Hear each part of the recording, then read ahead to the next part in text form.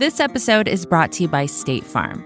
If you're a small business owner, you know that it isn't just your business, it's your life. And whatever your business might be, you want someone who understands. That's why you might want to check out State Farm Small Business Insurance. Why? Because State Farm agents are small business owners too, living and working in your community. That means they know what it takes to help you personalize your policies for your small business needs. Like a good neighbor, State Farm is there. Talk to your local agent today. Support for this show comes from Slack. You're a growing business and you can't afford to slow down.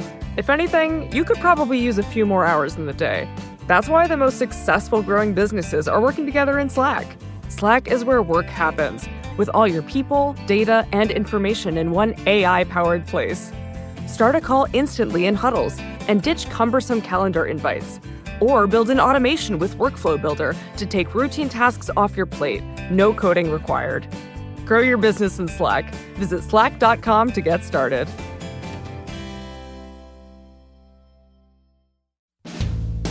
Hi, I'm Kara Swisher, editor-at-large of Recode with a very bad cold. You may know me as someone who would love to go to Mars, just so long as Elon Musk drives me there personally.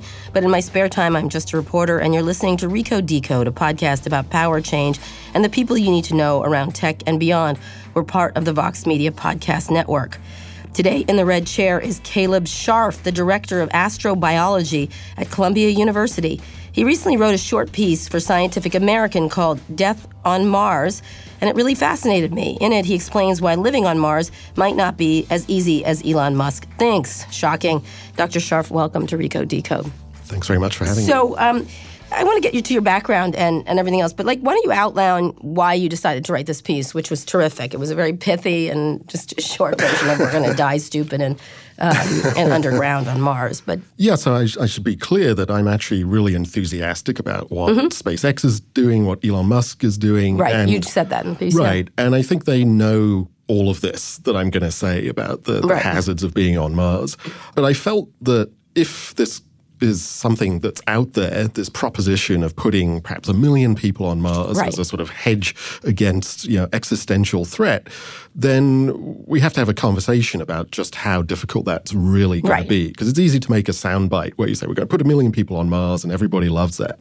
Right. And I think people who are not expert in this may not have the full picture. And as a scientist, it's always important, I think, to have the full picture. If you could put 1 million people on Mars, they should be informed. Right. And so my purpose was not to dismiss these ideas, because I'm enthusiastic about that, but to have that conversation, because Mars it's not the Earth, big surprise. And it's actually an extraordinarily hazardous and hostile place for us and really for any life that's evolved on Earth. Life that evolves in one environment tends not to do well when it's plonked in a new environment.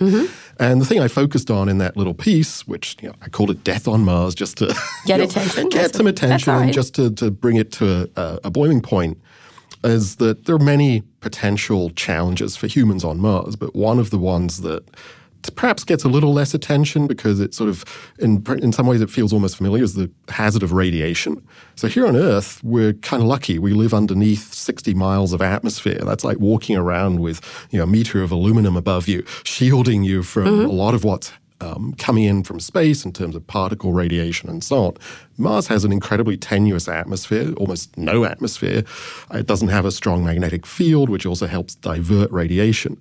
So we know that the radiation environment on the surface of Mars is brutal, right? It's more brutal than pretty much anything you can do on Earth. Even airline pilots who get exposed to radiation do not get exposed to this level.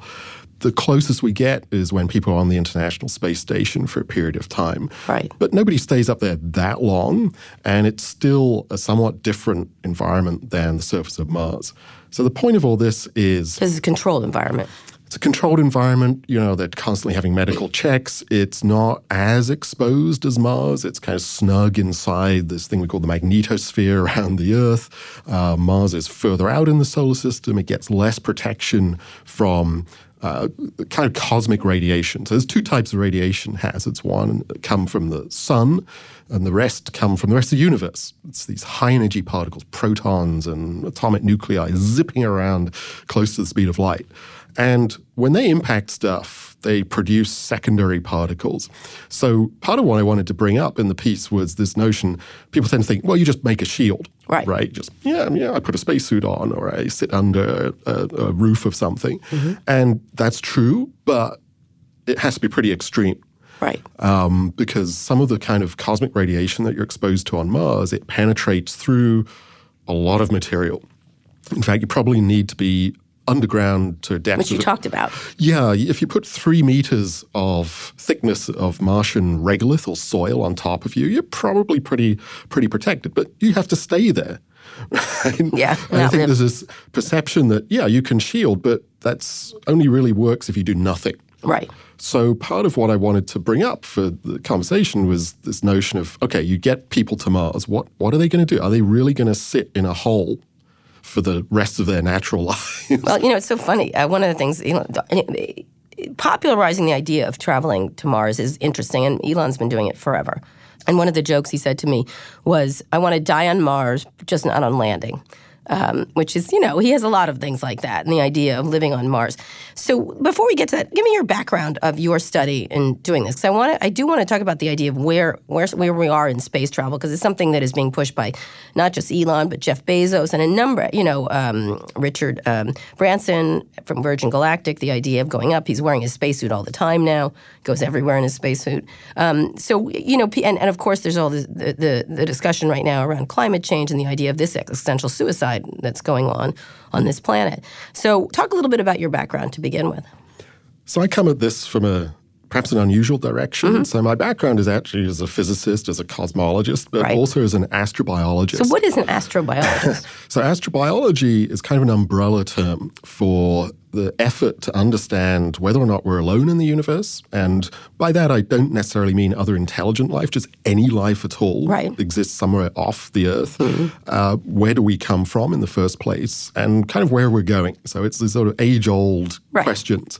But astrobiology is a modern effort to bring cohesion to the study of those questions, and it involves different fields. So it involves astronomy, it involves biology, it involves chemistry, it involves geoscientists, planetary scientists, you name it.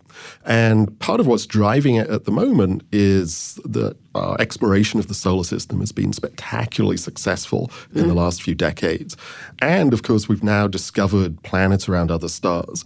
So a big focus is on understanding these so-called exoplanets and asking whether or not there are other systems out there that could have the conditions capable of not just initiating life, but keeping it going. Right. And I think keeping it going is kind of where I intersect with these questions of going to Mars, putting humans on Mars or other places in the solar system.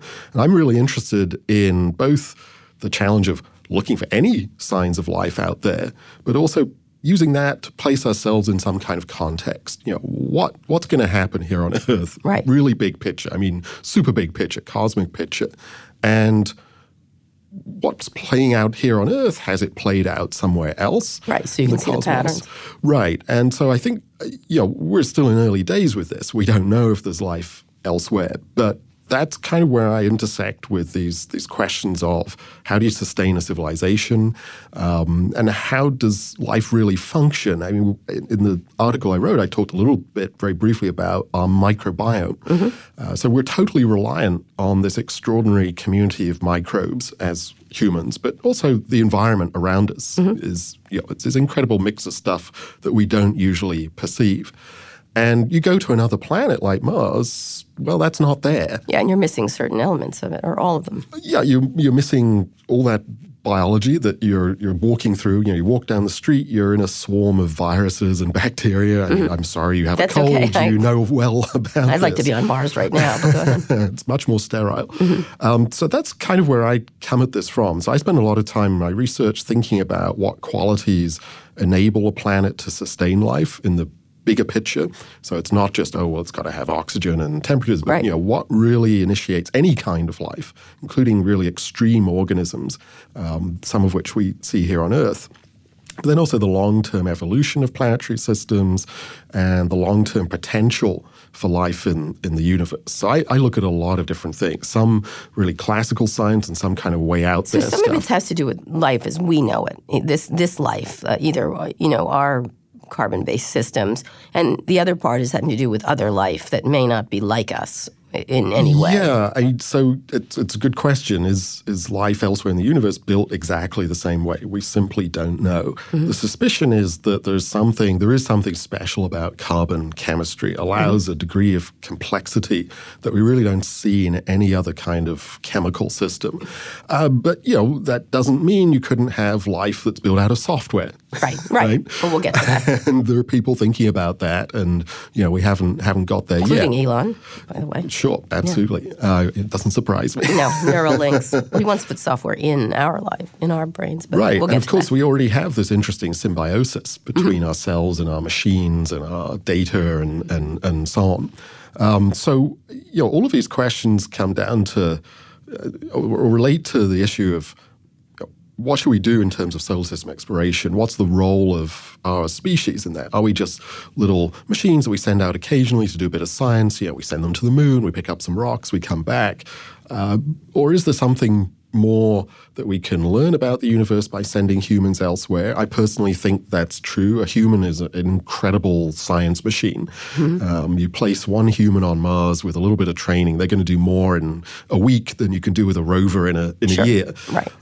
But there are challenges to that, keeping that person alive. But then there's also this question of forward contamination. And I didn't talk about this in my piece, but that's another challenge or another question that I think we haven't really had the full conversation about, which is you want to preserve humanity, you want to put some of us in a safety box. We're dirty, right? Humans are dirty, filthy things, and we don't know whether or not there's ever been indigenous life on Mars, and that would be a spectacular discovery. There's a bit of a risk that if you start plopping humans down, especially 1 million humans, that you confuse or confound the ability to see whether or not Mars once had indigenous life, even if it's just microbes. So there are also which has happened when the people moved to this country on a different level. Sure, yeah. No, humans have been with diseases, infecting each other sort of inadvertently and deliberately for a very long time. And on Mars, it's more about confounding the scientific data. The other side, the flip side to that is we've probably already contaminated it to some degree. By being there, by bringing the rover in. Dropping rovers down, and then back in the 70s with things like the Viking missions, they were not sterilized to the same standards that we would today because we simply didn't understand the diversity of microbial life. So, there are a lot of moving pieces to this. There's a lot of science that's still at the frontier. And I think that includes the question of human survivability in space. We don't really know long-term effects of certain things, even something like gravity. So on Mars, it's a third Earth gravity, right? And that sounds kind of better than 0G, but we actually don't know what that does to a human. We know the extremes. We know what it's like to be in 1G on the surface of the Earth. We know what it's like to be in microgravity in a space station or spacecraft orbiting the Earth. And we know that's pretty detrimental, right? Big problem. Bone structure, cardiovascular system, all sorts of things, vision, you name it. But, maybe a 3G kind of solves a lot of those problems, but maybe it doesn't. And we just don't know. We've not done that experiment yet.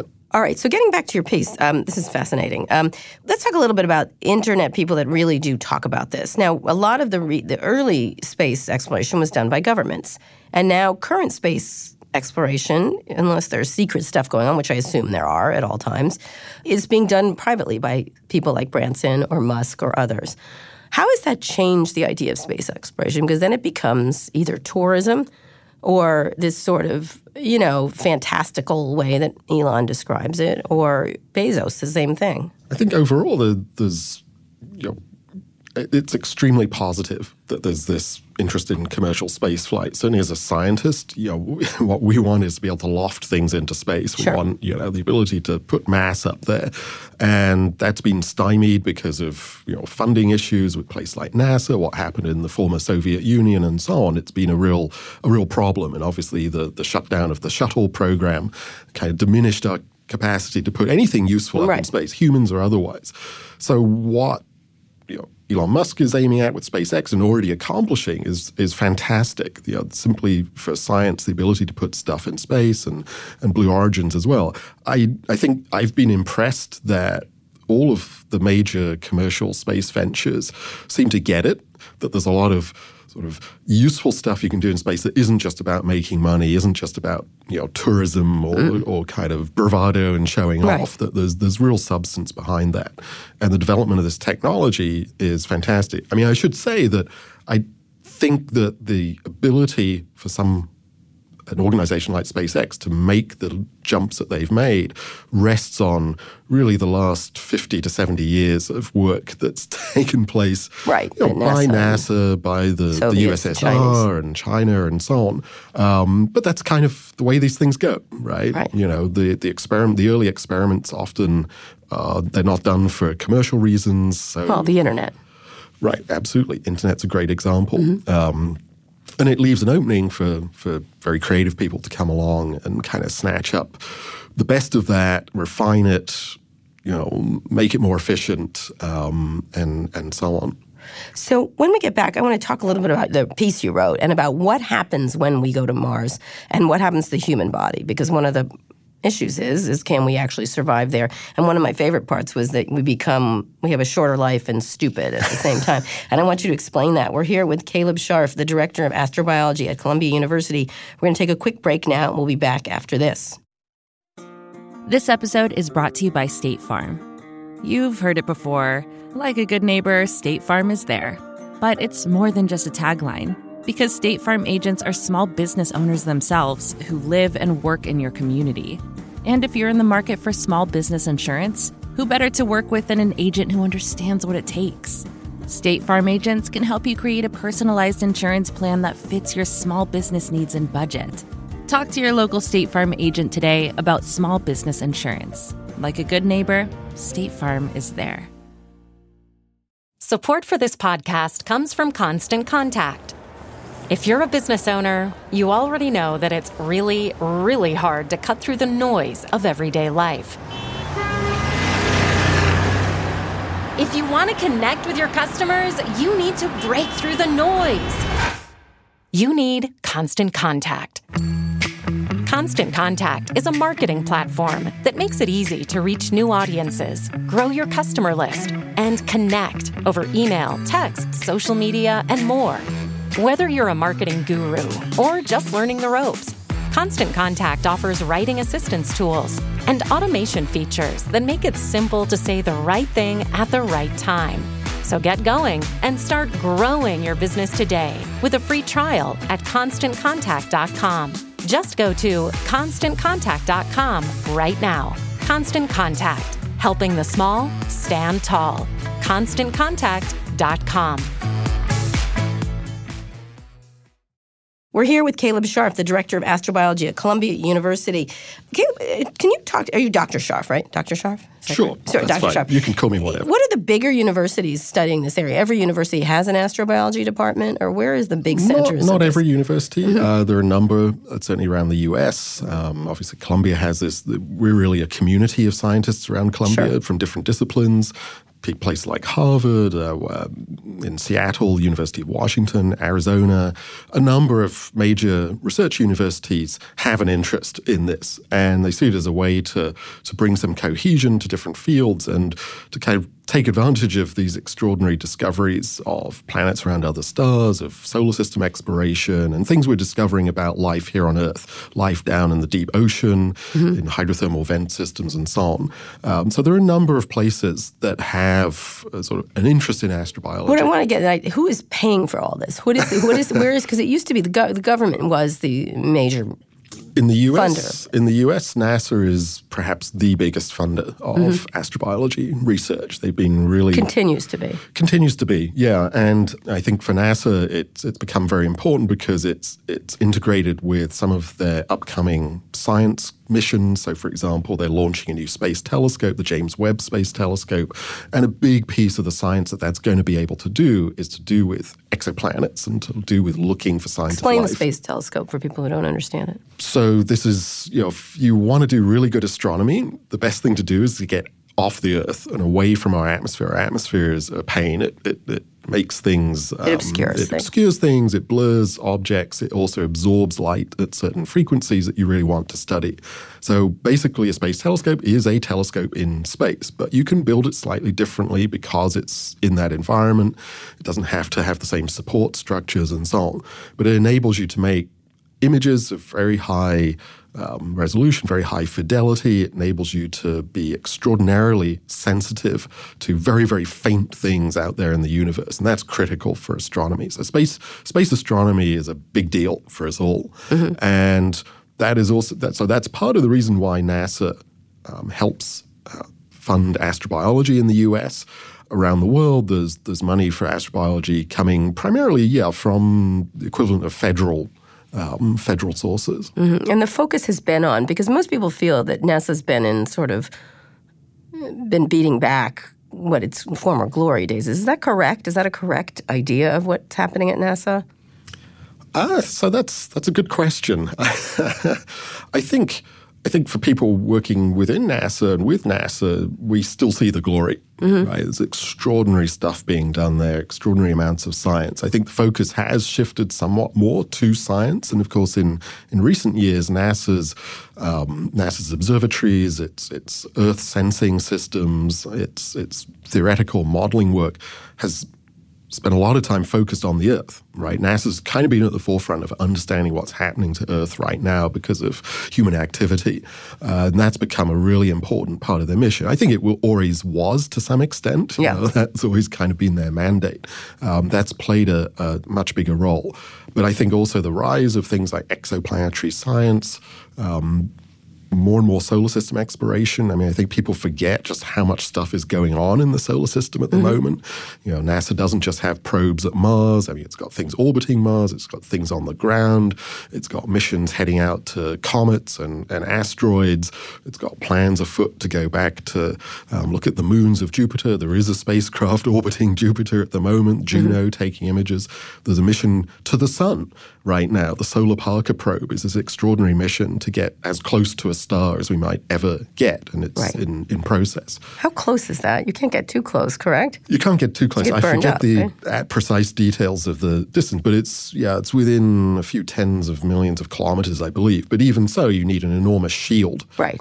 So this spacecraft has a big shield that it keeps pointed at the sun all the time to protect it from the thermal environment, and it kind of peeks around the sides to do the science. Really remarkable. But a lot of the attention has been with private people. How do you all who are in this area, how do you look at the interest by billionaires, essentially? In this case, there's a trio of them, but there's many more. I'm sure I don't know the Chinese version of this. There probably is. There's a Russian person probably involved, but it's been very private-oriented with being funded and made into businesses. What is that like, the idea? This is something that's it's new. It's relatively new, the amount of money and business that are being created. It is relatively new. I think for the scientific community, we're cautiously optimistic that it will be useful for us. I mean, I think everyone's been very encouraged. Both SpaceX and Blue Origins are actually really good about interacting with the science community.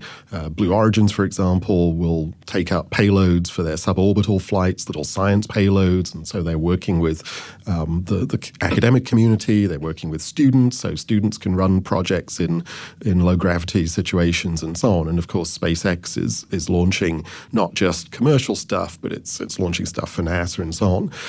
I think the cautiousness in that optimism, some of that comes from, for example, one of the things SpaceX is doing is launching these Starlink satellites to make an internet system from space. And we know that there's been a lot of discussion recently by astronomers saying, well, these things flying around in the sky are actually problematic for doing astronomy because they get in the way, right? They streak across your images.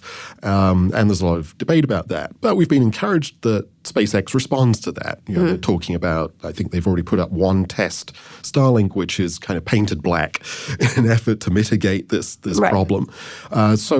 Overall, speaking personally, and I think for a large segment of the science community where we are optimistic this is gonna be good for everyone. In that they're spending the money to do this exploration. They're spending the money to do exploration, and the launch vehicles and the launch systems they're producing will ease the way to putting science up. I mean, if you can put something in space for less money, the odds are greater that you'll be able to do it. To do it more. Yeah, absolutely. Is it ever a problem that this is determined by individual people rather than a government that's elected by the people? Some part of my ire with very wealthy people say they decide we're going to suddenly now look at education. We're suddenly going to look at this versus what our government should decide what we need to look at. Yeah, it's a good question. Or it allows the government to abrogate its responsibility because space seems to be something the government should be paying for and for the rest of humanity. Yeah, I agree. I mean, I think it can be problematic if someone has a big idea, they've got money, they just chase down that very narrow corridor. Is that the right thing to do? I'm not sure. It's always kind of curious to me because these are people who presumably are pretty good about thinking about how to hedge their bets. Mm-hmm. And yet, at the same time, they seem to be prone to lurching off in a very specific direction. Sometimes they'll accomplish great things. Other times you can crash and burn. Right. I think government tends to be actually better at hedging its bets in many respects because there's this sense of absolute responsibility. This is taxpayer money. This is a large fraction, a fraction of GDP that you're putting into these things that not necessarily everyone is interested in. I think it's really fascinating to see it play out, and it's surprising that people who otherwise presumably have to be careful will lurch off in these directions. I hate to say it, there's definitely ego involved, right? Yeah. Oh, yeah, there's definitely ego. What is the difference between what, say, Blue Origin is doing and SpaceX? How do you all look at it in the community? So Blue Origins feels a little more secretive. I mean, I think it is more secretive. So we only kind of see— This is Jeff Bezos's. Yeah, so we only kind of see bits and pieces. It feels that they're somewhat behind at this point, at least in terms of their capacity to put stuff into space. I mean, they're still doing essentially suborbital work. Having said that, they clearly have a blueprint in mind. They have plans to go much bigger. And, it'll be fascinating to see if they kind of catch up and the different strategy that they follow. I mean, they are following a somewhat different strategy already with this focus on suborbital flights ahead of doing the full orbital work. Right. And then Richard Branson's efforts, Virgin Galactic. Yeah, that I find they too have actually been quite good about offering opportunities to put science payloads up in modest scale things. I think the issue is perhaps that they're not at this point aiming for orbital vehicles, right? It's still suborbital. It's still very much sort of space tourism it's the public focus. There too, I think cautious optimism from scientists. We like to see all of this happening. I mean, on a personal level, I grew up thinking about space and so on. That's part of the reason I ended up being a scientist doing this stuff. And it has been enormously frustrating to feel that we sort of let go of a bunch of things after the Apollo era and so on. I understand why, but, we did let go of a lot of stuff. Right. And so then leaves us with Elon Musk, who's I think the center of a lot of this with SpaceX, which has done the most aggressive stuff and talked most publicly about this idea of living on Mars. Yeah, absolutely. Watching what SpaceX is doing, I mean, when you see the boosters returning and landing simultaneously at Cape Canaveral, it's kind of like science fiction, right? Even I feel like it's science fiction. They've definitely been the most aggressive, and they've made the most progress. I mean, they're already resupplying the space station, so they have government contracts. They're kind of a long way away into it. And we saw just recently they did the emergency test for the Falcon, for the crewed system and so on. So they're clearly getting awfully close to putting humans, at least into low Earth orbit. So let's talk a little bit about then this idea that Elon keeps putting out that we're going to be living on Mars, and I think it's probes in 2020, or we're starting to build this stuff in 2020, and then living there in 2050. Do you think this is a realistic schedule?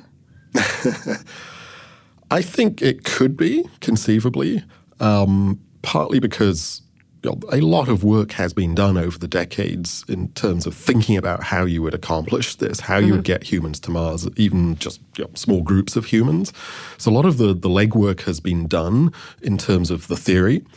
I think the real hurdle comes with the unknowns. And so this comes back to what I wrote about in the article, the things that are potentially very detrimental to humans on Mars. So there's the radiation environment, there's the gravity, there are things about the surface chemistry on Mars. The dust on Mars is probably really nasty stuff. You don't want to get it inside of you. And then there are these longer-term questions about what a human really needs to survive. Do we need to bring along all of our microbes? Do we need to bring along our potted plants and stuff like that just to make the environment suitable for us? So can we get stuff to Mars? I think we're on the cusp of doing that. I mean, we can take small things already. NASA does that. Can we get big things, and can we get people to actually arrive at Mars? It feels like we're really on the cusp of being able to do that, driven largely by SpaceX. The really tricky question is, what state are people going to be in when they arrive at Mars? We can kind of guess at that. We know there's going to be some radiation damage. There are some kind of scary pieces of evidence that there's neurological damage with particular types of radiation. There's been work done recently, just last year. Colorado State University did a study, admittedly using mice, but mimicking as closely as they could the kind of low-level neutron radiation you might receive both en route to Mars and on the surface of Mars. And they found quite extensive neurological changes in the mice. Now, that doesn't necessarily translate to humans, but it's a concern. And this is why I wrote the thing about the kind of cheeky statement about you're going to be either dead or stupid or both on Mars. But it is a real concern. So the difficulty is we haven't done the experiment before. Right. And I think a good parallel is looking back at the development of space launch systems in the first place. Each one is an experiment. And we've had experiments going on since the 1950s, basically, of launching stuff. And what SpaceX and others have done at this point is based off of all of that experimental data. But now we're kind of transitioning, we're going across a frontier, if you will, to a place where actually we don't have good experimental data anymore. Right, so we don't know. We just don't know. We can hazard a guess. We can use what we have in terms of astronaut exposure on the space station. We can use what we have in terms of what happened to the Apollo astronauts. And we do have ground truth data on Mars, right? We have rovers, we have probes. So we have some idea of the surface environment in greater detail than we used to. But we just don't know. We just don't know. And so I think the place where I get nervous is the pace at which someone like Elon Musk is talking about doing this. It's super ambitious, right? It sounds great. It's real Silicon Valley stuff. Yeah. We're going to transform the world in 2 decades. Obviously, they know that it's going to be challenging. Their scientists, engineers know this. But it's going to come down to what's the strategy? Do you put a few experiments out there? Those experiments are people. Right. Right? And this is something the government and NASA have thought about for a long time. They have an extraordinary wealth of data on human activity in space, and they have very strict rules about what you can and can't do to mitigate risk. But for something like Mars, it is such an unknown in many respects that you're going to have to do experiments that are probably going to be fatalities. You're going to learn a lot from that. And you're probably eventually going to learn ways to mitigate some of the risks. Over time. But it's going to be, I think that's a kind of new frontier where private industry is putting people's lives literally on the line in a way that is more explicit than sending them down a coal mine or something like that. Right, absolutely. All right, when we get back, we're going to talk more about this with Caleb Scharf. He's the director of astrobiology at Columbia University. We're going to take a quick break now. We'll be back after this. We're here with Caleb Scharf, the director of astrobiology at Columbia University. We're just talking about what happens to humans. So you're essentially saying the only way we're going to know is by putting people up there. I think in the end that's true, yeah. Right? Because that's it. We're going to have to put, and not 1 million people. Like, how many people, like, right now, what do we know as the impact of space on humans from astronauts and others? What are the general conclusions? So there's a variety of things. There's clearly short-term impacts. You go into low gravity, so the sort of environment you'd experience en route to Mars, and unless you spin spacecraft up to make some sort of artificial gravity, you're going to be subject to micro-G. Physiologically, that's super problematic. You immediately start losing bone density. That also can compromise your kidneys because your kidneys have to flush all that calcium out of your body. Right. There are cardiovascular changes. There are body chemistry changes. Your microbiome shifts. There's almost immediate epigenetic responses to being in space. I mean, the twin experiment that was done with the Kelly brothers demonstrated this as well, that there's immediate so-called epigenetic response, which means the way that your genes... It's one stayed up longer than the other, correct? Well, one stayed on Earth and the other went up for a year. Right. And they were carefully monitored ahead of time and afterwards. So it was kind of the closest you could get to cloning yourself and then making a comparison study. So it's a really fantastic experiment. And that's still being analyzed. The results of that are still being dissected and poured through. But it's clear that there are really immediate short-term effects of going into space. Which are recoverable or? They appear to be mostly recoverable. By coming back to Earth. By coming back to Earth, the biggest impact it's generally studied is that of the low gravity environment. Now, radiation, is an issue. My understanding of the statistics is that, for example, during the Apollo era, there was a much higher incidence of cataracts later on for these astronauts, and that's radiation damage. Right. And that seems to be a direct causal connection that, if you spend enough time in space, you'll get cataracts, and you're going to obviously have to deal with that, which is not a enormous challenge these days, but nonetheless gives you a sense of the direct impact on premature your body. cataracts or cataracts? Absolutely, premature cataracts. Right. Okay. Much higher incidence of cataracts. But then there are questions about, so for example, there was a recent study on vision, and so there's some evidence that vision gets compromised for astronauts in low gravity and so on. But those are all still comparatively short term. I mean, the longest anyone's really been up in space is not that long. It's maybe a year, or I think some of the Russians have been up for more than a year. But a lot of that time in space is also cumulative. So these are astronauts who've been up for a month or two, they come back, they go back again, and so on. What we don't have a good idea on is both the environment that astronauts are exposed to en route to Mars. So that may be a 6-month journey. Right, which isn't too bad, but it's also a different radiation environment. And obviously there are all sorts of psychological issues because you really, you're out there, right? You're not just orbiting the Earth. But then the idea of long-term environments, for example, on Mars, let's say you stay on Mars for 2 years. Okay, we actually have really no idea what that's going to do to you. Right. So there's the radiation challenges, there's this peculiar lower gravity. It's not 0 G, but it's also not Earth normal. It's roughly a third of the force. So we don't know what that does to you. And the radiation environment is not just stronger, it's different. There's a different mix of particle radiation, some of which is very, very damaging and is hard to shield against. In fact, if you put a shield around yourself, you encourage a certain amount of radiation damage. Because? These high-energy cosmic rays, these are particles that come from the rest of the galaxy. Some of them come from supernova or colliding neutron stars. They have so much energy that they will penetrate through a shield, but then eventually they'll interact with something. And when they interact, they don't just stop. They produce a spray of secondary radiation. So they will release things like neutrons and gamma rays, but that will happen deep inside your shield or deep inside you. Right. And that's you're behind that shield. tough. Right. And some of that kind of radiation... So it's amplifying it. Your shield amplifies. It can actually put you at more risk than not having a shield. It's kind of strange. Yeah, if you didn't have a shield, some of that radiation would just zip through you and perhaps not really do anything. So it's a complicated equation. You have to balance out, how much shielding do I need? What do I make the shielding out of? That also impacts the severity of that secondary radiation. But things like the neutron radiation, as I mentioned, have been shown, we think, to cause neurological damage. Yeah, talk about this a little bit, this idea of getting dumber. So it's still controversial. I have to be clear about that.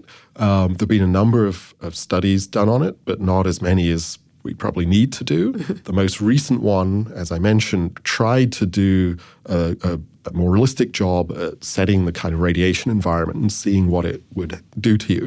The bottom line is this radiation, it comes into your body, it'll crash into an atomic nucleus somewhere inside you, and it will damage molecules. So it basically starts breaking up molecules. And it looks like in the brain, the result of that is reasonably severe, or could be reasonably severe neurological damage. Your neurons basically get broken. I mean, the molecular structures inside your neurons get degraded. And the study that I've seen from last year suggested that, it's severe enough that the behavioral differences they could see in this case, the mice. There were sort of social anxiety problems with the mice. So they got dumber, or they got... Well, yeah, so... well, they can't tell us. I think it's hard to tell with the mice. But yeah, the cognitive abilities seem to be impaired. So the ability to function in an efficient and sort of baseline normal way were definitely impaired. So I guess, you could say that was getting dumbed down to some extent. So you'd get there and you'd just get dumber while you were there. Yeah, you'd have problems focusing, right? So how do you stop that? Is there a way to stop that? Wear a helmet? Is there a... So, yeah, you could really improve shielding, right? Do a lot more to shield yourself, wear a dosimeter constantly monitor the radiation levels that you're getting exposed to.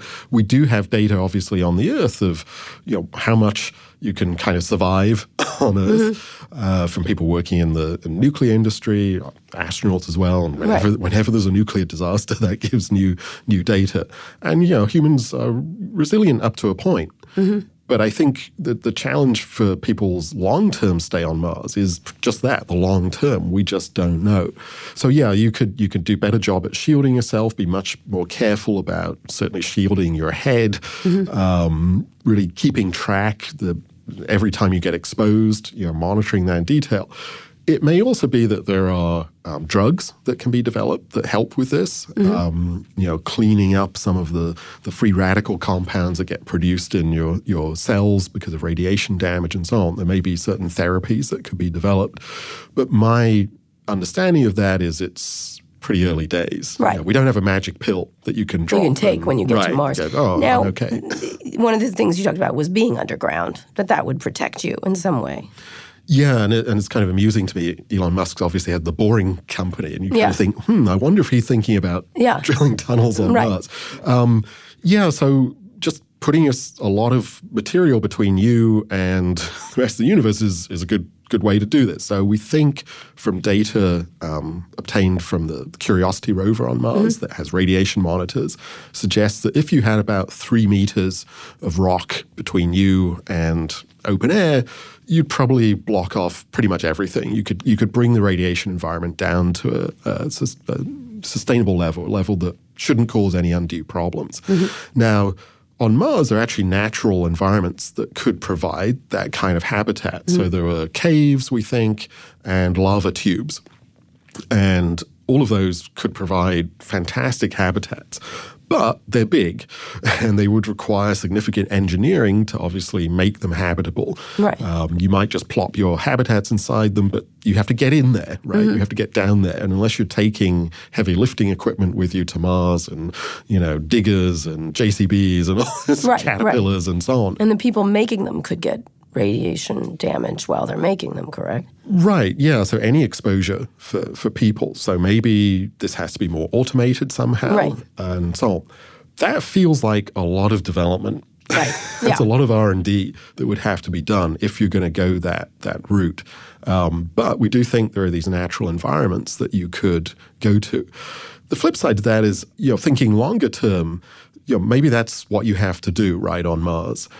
Then you kind of ask yourself, really 1 million people in a cave on Mars for the rest of their natural lives. Right. Wouldn't you rather be here while this is disintegrating? Doing not that much because they've got to constantly monitor their radiation levels, and then there's exposure to Martian dust and all this kind of stuff.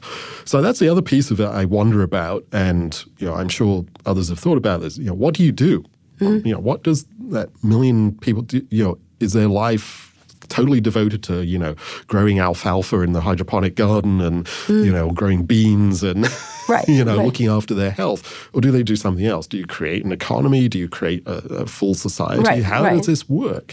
And then you get into speculation about, well, are you going to create a dependent society on Mars? Are they going to be so dependent on Earth? And I don't think we know the answer to that, whether you can create a totally self-sustaining, independent, safe place on Mars for any number of people. To do that, and certainly not a million. So let's finish up talking about, are there better planets to look at, or is Mars the only one? Mars seems to be the focus of most people. Yeah, I mean, so it's kind of interesting. Mars, I think part of the reason is sort of historical. We've thought about Mars for a very long time. It goes back to the fantasies about canals on Mars and all this kind of stuff. It's better than Venus for humans. It's better than Venus. That's kind of, I see that as the tourist poster. It's better Mars. It's better than Venus. Right, okay. Venus has an extraordinarily thick atmosphere. The temperature on the surface will melt lead. It's nasty. You could live perhaps in the atmosphere of Venus. That's a whole different ball game. Meaning you could... In floating platforms. So at a certain altitude in the Venusian atmosphere, it's actually like, it would feel like being in this room, except you couldn't breathe the atmosphere. Right. And so there's been some talk about putting floating habitats in the atmosphere of Venus. With oxygen pumped in. Oh, yeah, with oxygen, you'd have to do a lot to keep yourself going. Is there anywhere better than Mars? Perhaps not, but that's not saying much, right? I mean, Earth is really the place in this particular planetary system. It's not just the place that gave rise to us, which means that we're perfectly well adapted to it because we have to be. It really has an environment that doesn't exist anywhere else on the planet. And, Mars, the interesting thing after I wrote this article is just all the, not exactly hate mail. Oh, I bet. But the response, and it's very bifurcated. There's people who say, we shouldn't be doing any of this. We should look after the Earth. We should stay put. And then there are people who are completely gung-ho. Sure, yeah.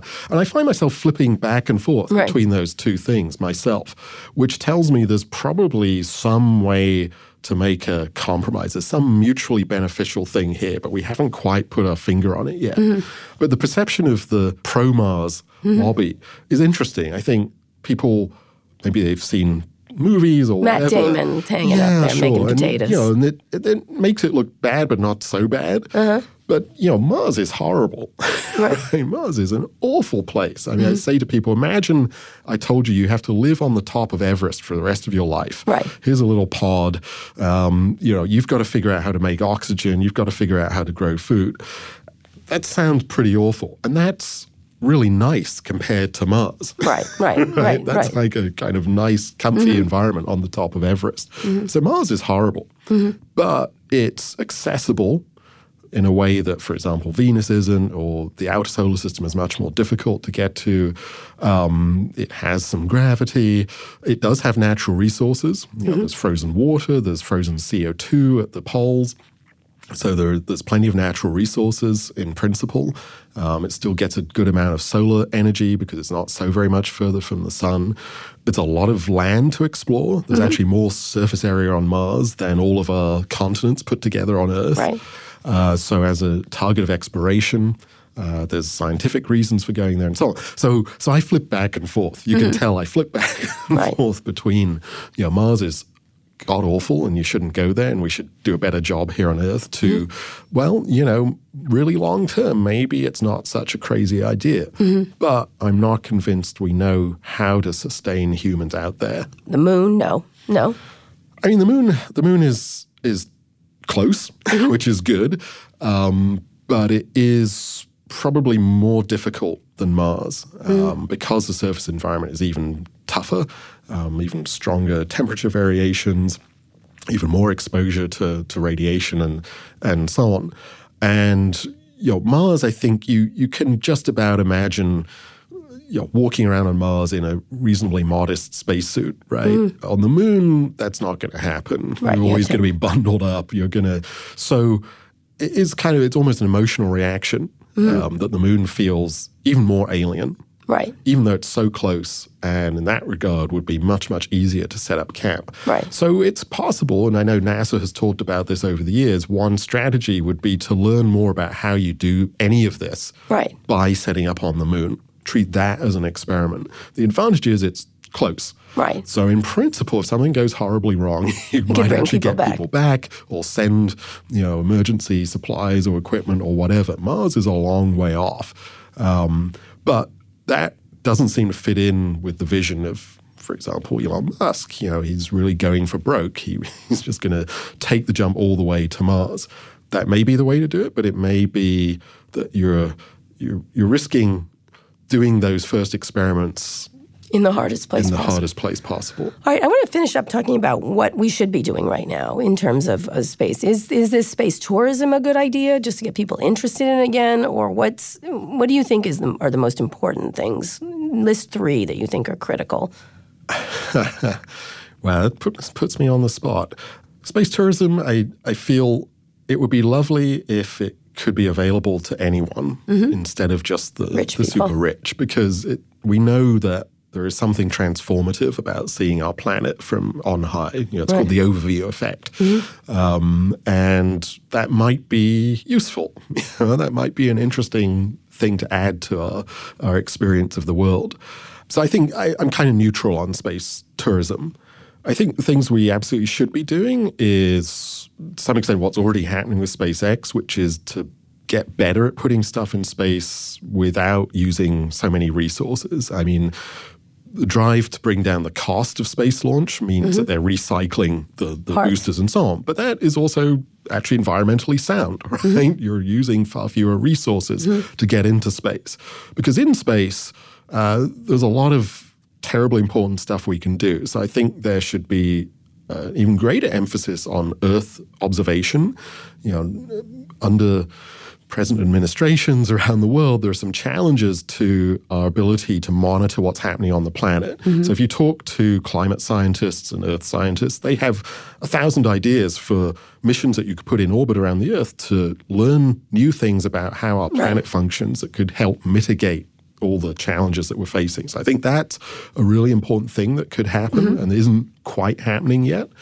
But then the exploration of our solar system and beyond, I find scientifically fascinating, but I think it has the potential, as it has in the past, to form a sort of statement about our unity as a species that we're sorely missing most of the time. And part of it is because we haven't had quite enough truly inspirational stuff happening out there. I mean, the Apollo missions for a moment inspired people. I think the first time we got to Mars, we were inspired and so on.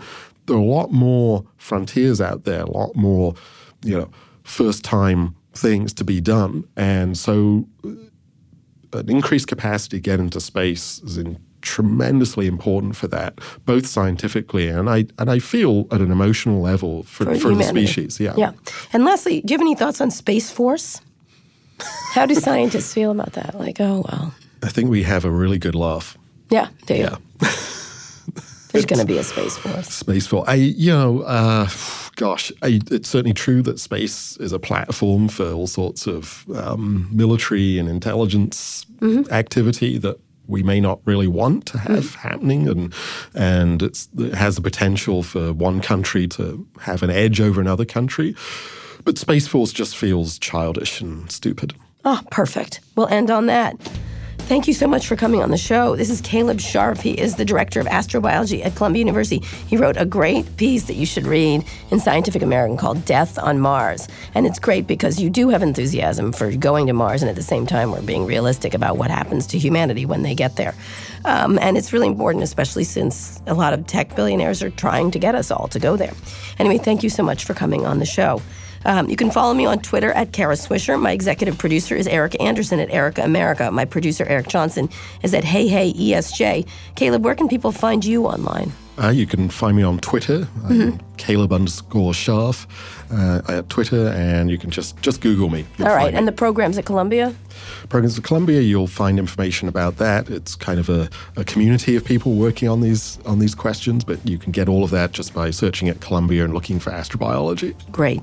If you like this episode, we'd really appreciate it if you shared it with a friend, and to make sure to check out our other podcasts, Pivot, Reset, Recode Media, and Land of the Giants. Just search for them in your podcasting app of choice or tap a link in the show notes. Thanks also to our editor, Joel Rabe. Thank you for listening to this episode of Recode Decode. I'll be back here on Friday. Tune in then.